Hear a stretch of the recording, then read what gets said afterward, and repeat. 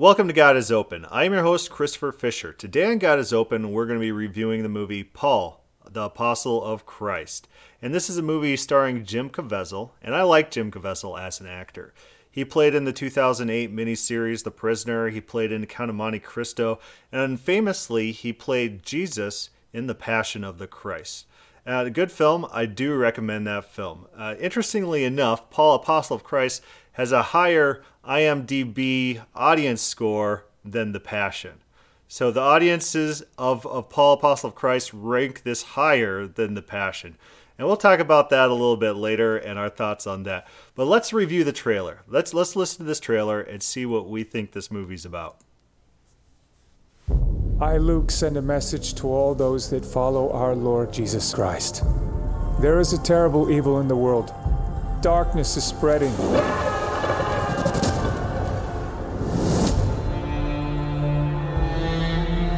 I know you are suffering persecution. Faith is being tested. So, a few things real quick that were good about the movie. It did show the persecution in Rome, and it did mention that the persecution was limited to Rome. That outside of the immediate boundaries of Rome, there wasn't this persecution going on. A lot of Christians don't understand that. They think that during Nero, the entire world was persecuting Christians in the same way that Nero's Rome was persecuting Christians. No, in Nero's time in Rome, Christians were being persecuted for the specific reason that they were said to have started the fires in Rome, which was probably Nero himself who started the fires. But this movie gets that down. It understands that and communicates that. So that is good. That is a positive about this movie. I know you question the way, but I've come to Rome to find Paul, to write his story, to bring hope, to bring light into this present darkness. So this movie starts with Luke traveling to Rome to meet Paul in a dark, danky dungeon prison in order to write Acts. And we'll keep playing this trailer. And to remind us all how God changed a hateful man who will change the history of the world. I don't think that was part of the plot of the movie. Am I dreaming? Rome stained with the blood of our brothers and sisters. This is what trusting God gets you. People are desperate. We're the only light left in this city. I cannot fix their faith. You can inspire their faith. You risk people looking to me before Christ. The day I heard you preach, my God, I saw Christ in you. There are men, women, children that will never meet you. There must be a handwritten account of your acts. What do you really know about these Christians? I am concerned with these documents. We've got to get these out of Rome. It's trying to make it seem like there's this subplot where there's this smuggling of documents out of Rome. There's not. There's a lot of writing scenes where they're writing down the documents, and then the Romans get a hold of them and they read them and they're just like, "Oh, this is fine. You guys can have your documents back." That's not an actual subplot. Do you think that we are plotting an escape? Write another word and I send you to whatever God you want. Luke! They've gathered men to overthrow Rome. To what end? Justice! They want revenge. No! Why not? Love is the only way.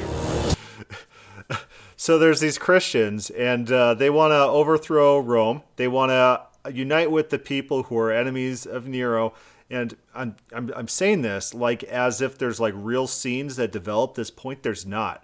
There's like this one flimsy conversation, and then there's a scene where they grab swords and they run into the prison and they kill 2 guards. And then they run over to Paul and Luke, who are in prison at the time, and they're like, "We're here to get you out."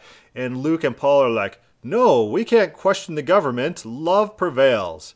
And so then they're just like, "Oh." And then it disappears. It's a subplot that goes nowhere and has no real lasting effects, no character development. It was just a scene that they added with, it didn't add to the movie. It was just a scene in the movie with nothing. It didn't contribute anything to the movie.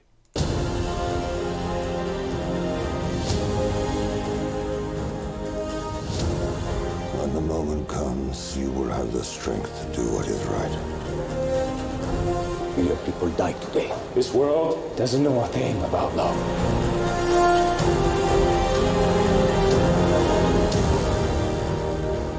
Where sin abounds, grace abounds more. All right, I'm going to stop it right there. So watching that trailer, what might you think that this movie's about? Right? Maybe there's some insurrection plot. Maybe there's a document smuggling plot. Maybe what's going on there? Is it this action-packed story of the Apostle Paul in prison?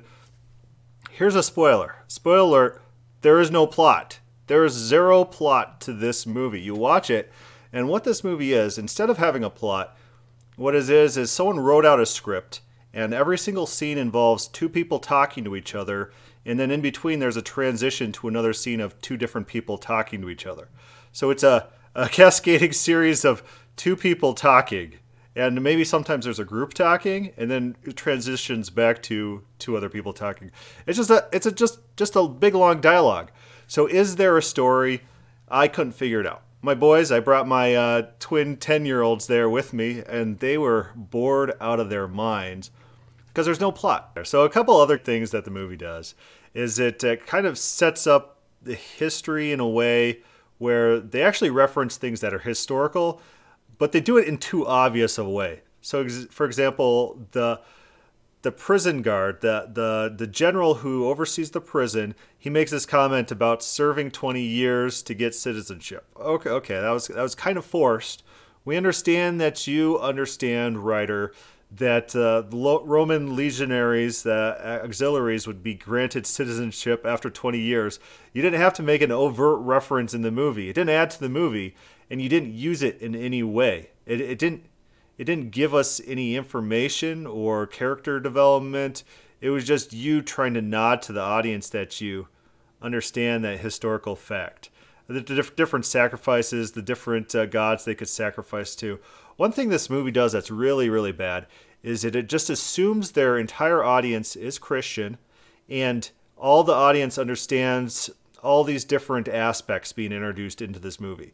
A meaning of baptism, what baptism is. There's a scene where it shows Paul's baptism, but it just shows him underwater. It doesn't explain what's happening, that it actually is a baptism. And if you're someone who's not already a Christian and don't understand basic elements of what's going on there, the film doesn't explain it. And that happens over and over in these flashback scenes where unless you've already read the Bible, you're not going to understand what's going on. You're going to be lost. You're going to be confused because it's presuming a level of knowledge that non-Christians just won't have unless they have studied Christianity in some depth. That's a bad thing to do in a movie. If you're making a movie, make sure that your audience could come in with a blank slate and still be able to follow your film. Understand what's going on. Understand these different elements. And don't do it in a way where it's like, oh, I remember when I got citizenship after 20 years of service, as people are apt to do, because that's a thing in Rome. And just, you got to put it in more subtly than that. So this film struggles on many levels. And the biggest flaw with this film, I think, is it's not a film. It's not a movie. You watch it and there's no plot. There's no rising action. There's no climax. There's no deceleration of action. There's no real conclusion. It's not a movie. Instead, what you have is just a combination of various scenes of two people talking together, transitioning to a scene of two other people talking together, transitioning into a scene of like 12 people talking in a room very unpassionately. Like the scenes which you really think that they should be debating, they're all very respectful and let's speak one at a time. And there'll be a little bit of tensions. We'll raise our voice a little bit, but we won't do it with dynamic. We don't care about our own speeches is the feeling you get from a lot of these dialogues. And one of these reviews says that it's done in dramatic whisper. Yeah, it feels like it is. It gets to be incredibly tedious. Another thing about film is one of the rules is show, don't tell. So instead of saying, hey, remember all those things that we did back whenever, Yeah, remember that? Yeah, that was pretty cool. And then here's our point. No, you don't talk about things you have done. Show those things. Have a flashback. And this movie has maybe 3 or 4 flashbacks, and even those are mishandled in pretty dramatic ways. In one scene, it's about Paul persecuting the church. And so they have a conversation, Luke and Paul, about Paul persecuting the church. Then they have an entire flashback without any dialogue, him persecuting the church. And then they flash back to the two talking again about him persecuting the church. It's incredibly tedious. 3 scenes. There should be 1 scene right there. It makes the entire movie drag on and on. And I brought my boys. I brought my 10-year-old twins to this movie. And I felt so bad. I felt so bad for these boys who are sitting there enduring this endless dialogue with no end, no purpose, no character development, no plot development. Didn't add anything to the movie. And it was just repetitious. Repetitious is the word, because a lot of the dialogue, the 2 characters will have the dialogue, and then it'll flash over to that one of those 2 characters talking to a 3rd character, having a dialogue between those 2, and then flashing to another dialogue, 2 people talking about the same thing over and over, and it doesn't add to the plot. That conversation didn't further the plot in any meaningful way to add to any real results. There's no plot. There's no action. It's just dialogue, people talking. It's not even like a biblical dialogue. They're not talking about historical things that actually happened. They're not quoting the Bible per se. They're not. They're just, this is a fictional story set in a time where Paul is waiting a trial by Nero to be put to death for the burning of Rome. It's entirely fictional, and there's no story. So here's the question. Any film you watch, is this a story that needed to be told? No, there's no story in this movie. It's just awful. So I don't understand. Flipping to the reviews here. We're going to scroll over here. 41% of professional critics said this was a good movie. I'm really struggling with this one. 41% of people who are professionally paid to professionally review movies said this was a good movie. That's painful. These people should be fired.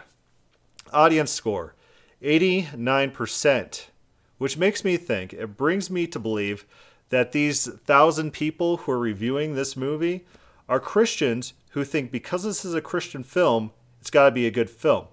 This is a fictional film set in a historical setting without a plot. This is not... It might be a Christian movie in the sense that the characters are based off of historical people that we know of, and some of the dialogue, it's almost like they opened the Bible to different of Paul's letters, and they stripped out phrases out of context, ripped it out of context, and just threw it into the dialogue of this movie. And it doesn't make sense.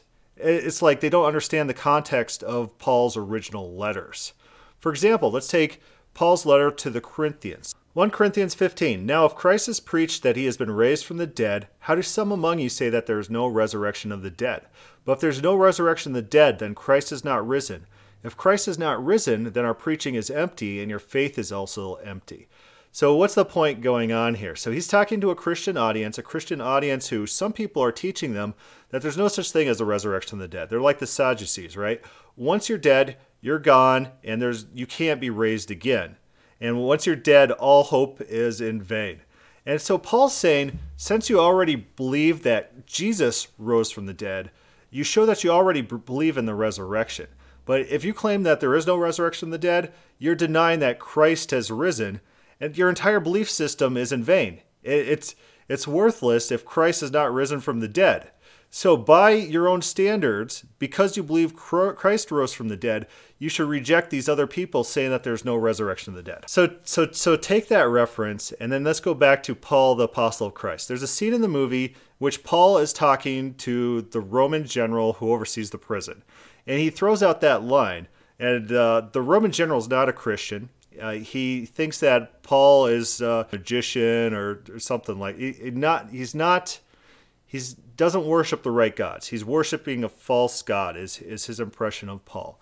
And so Paul throws that out there, that line that if Christ is not risen, my preaching is all false. Okay, so what's that going to prove to someone who doesn't accept that Jesus is the Messiah or Jesus rose from the dead? It's not going to prove anything to them. The point in context in 1 Corinthians 15 was because these people already hold the premise that Jesus rose from the dead. That's what validates their belief in a future resurrection of the body. It doesn't work when he's using that argument to someone who doesn't accept the basic premise that Christ rose from the dead. Oh, it's painful. It's painful. And this movie does this all the time. They take little snippets of Paul, they pull it out of context, they don't understand to whom Paul was talking, in which context, what points he is trying to make, and they shuffle it into this dialogue between two characters just so that the audience could be like, I've read the Bible. I know where that quote's from. Ha ha, I'm tracking. Paul wrote that in this letter.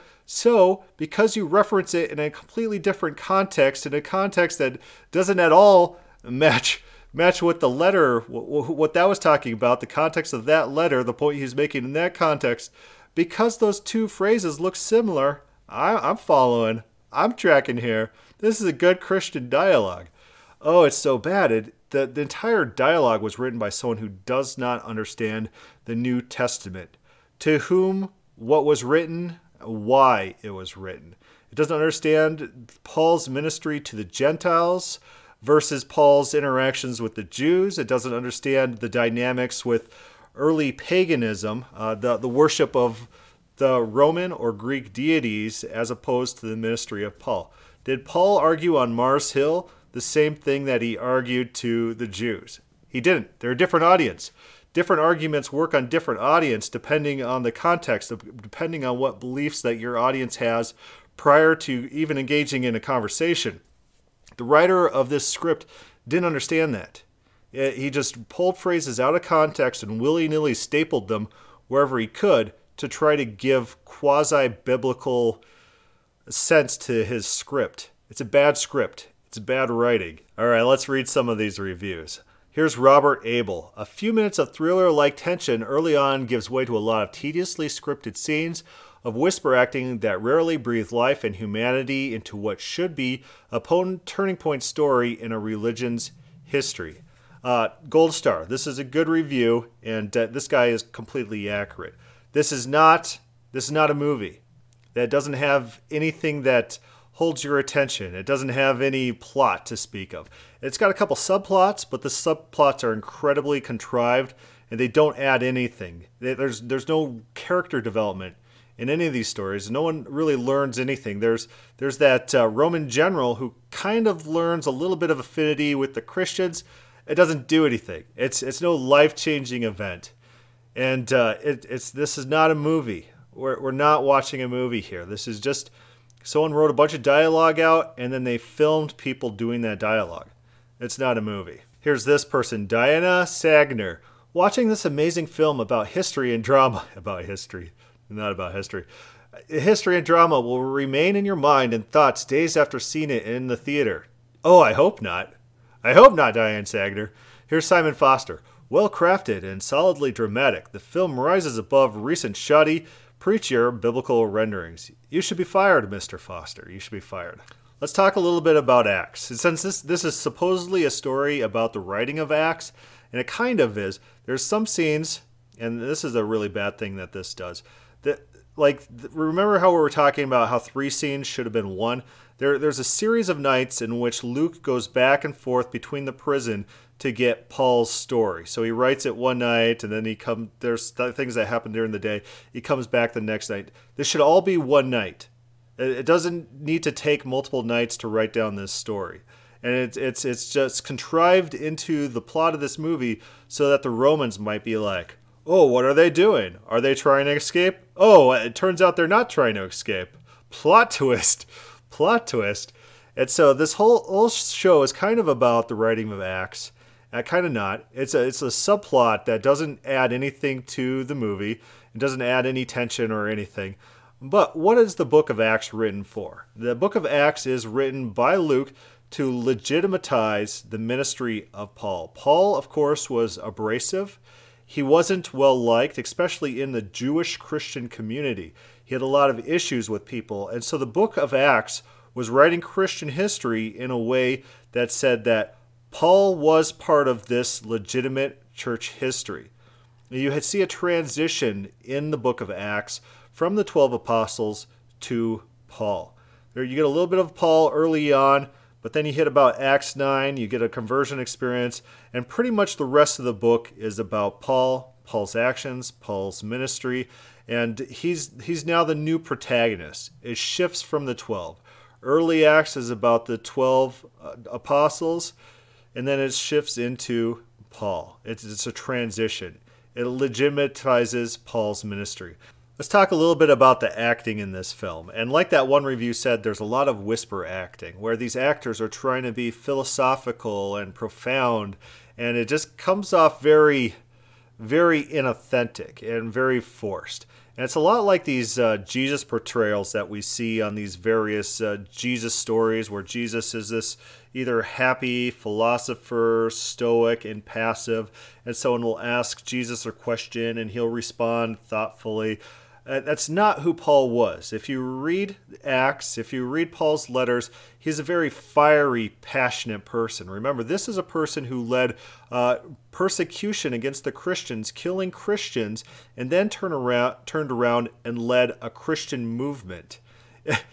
From the group that he was persecuting, he turned around and became a leader. He was very outspoken. He was very bold.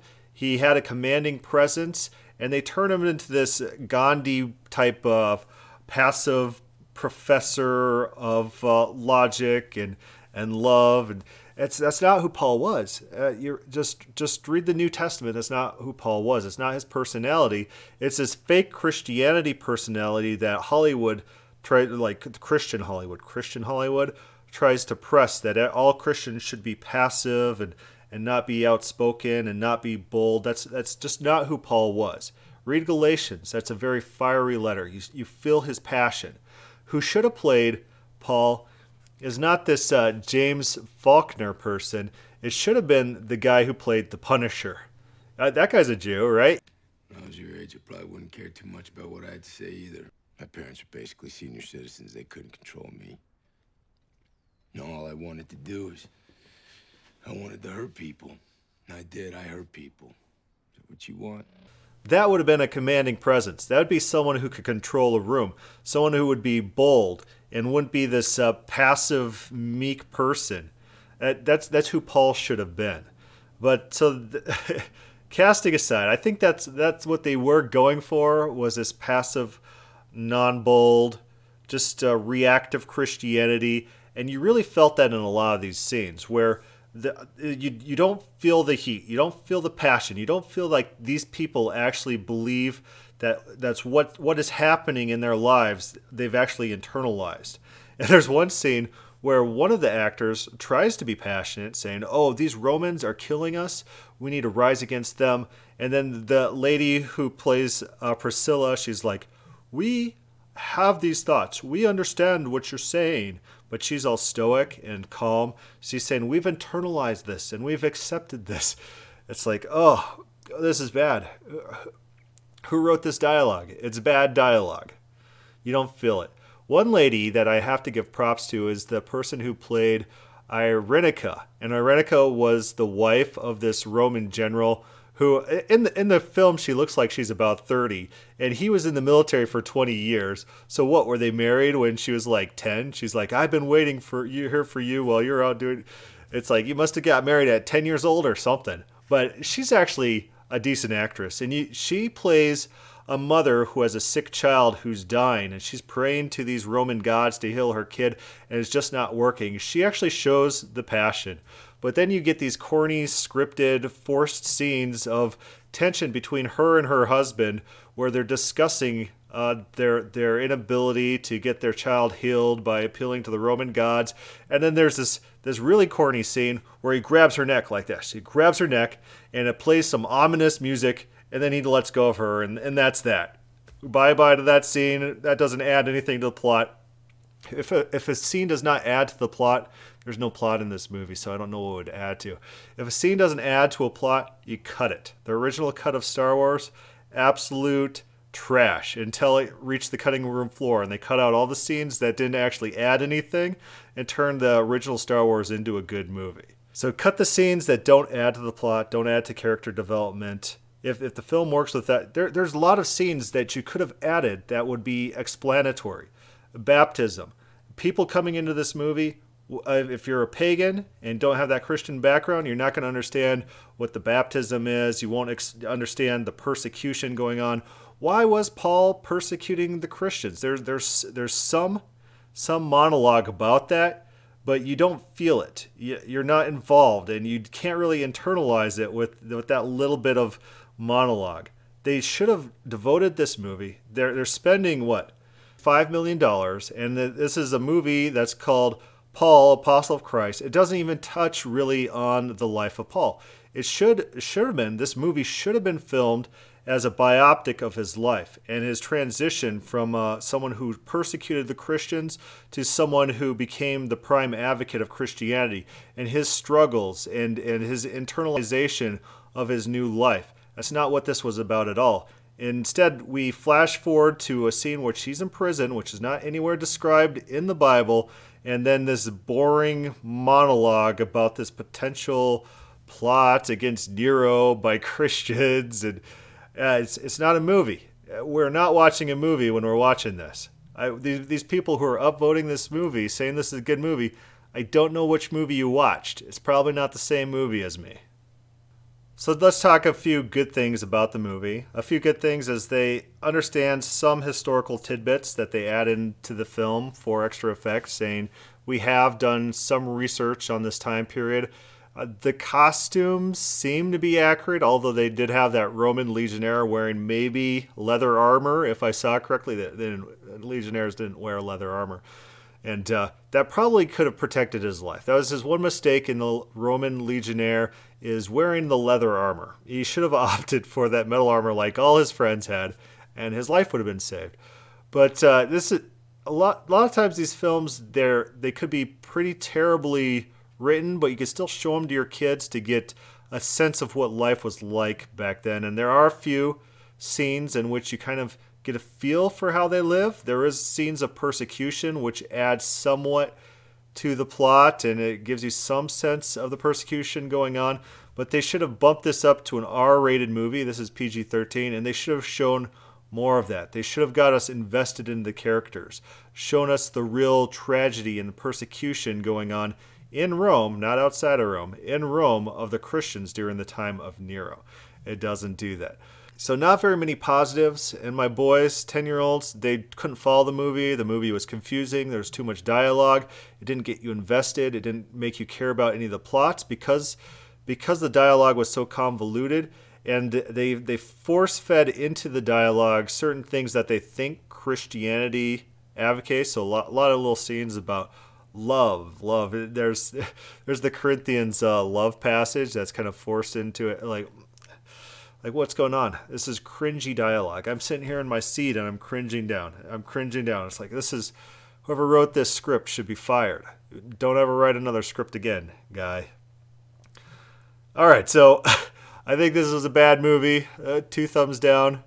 And it could have used a lot of work. They could have used that money a lot wiser. And you watch it. Watch the movie. See if I'm accurate. And tell me what you think about that.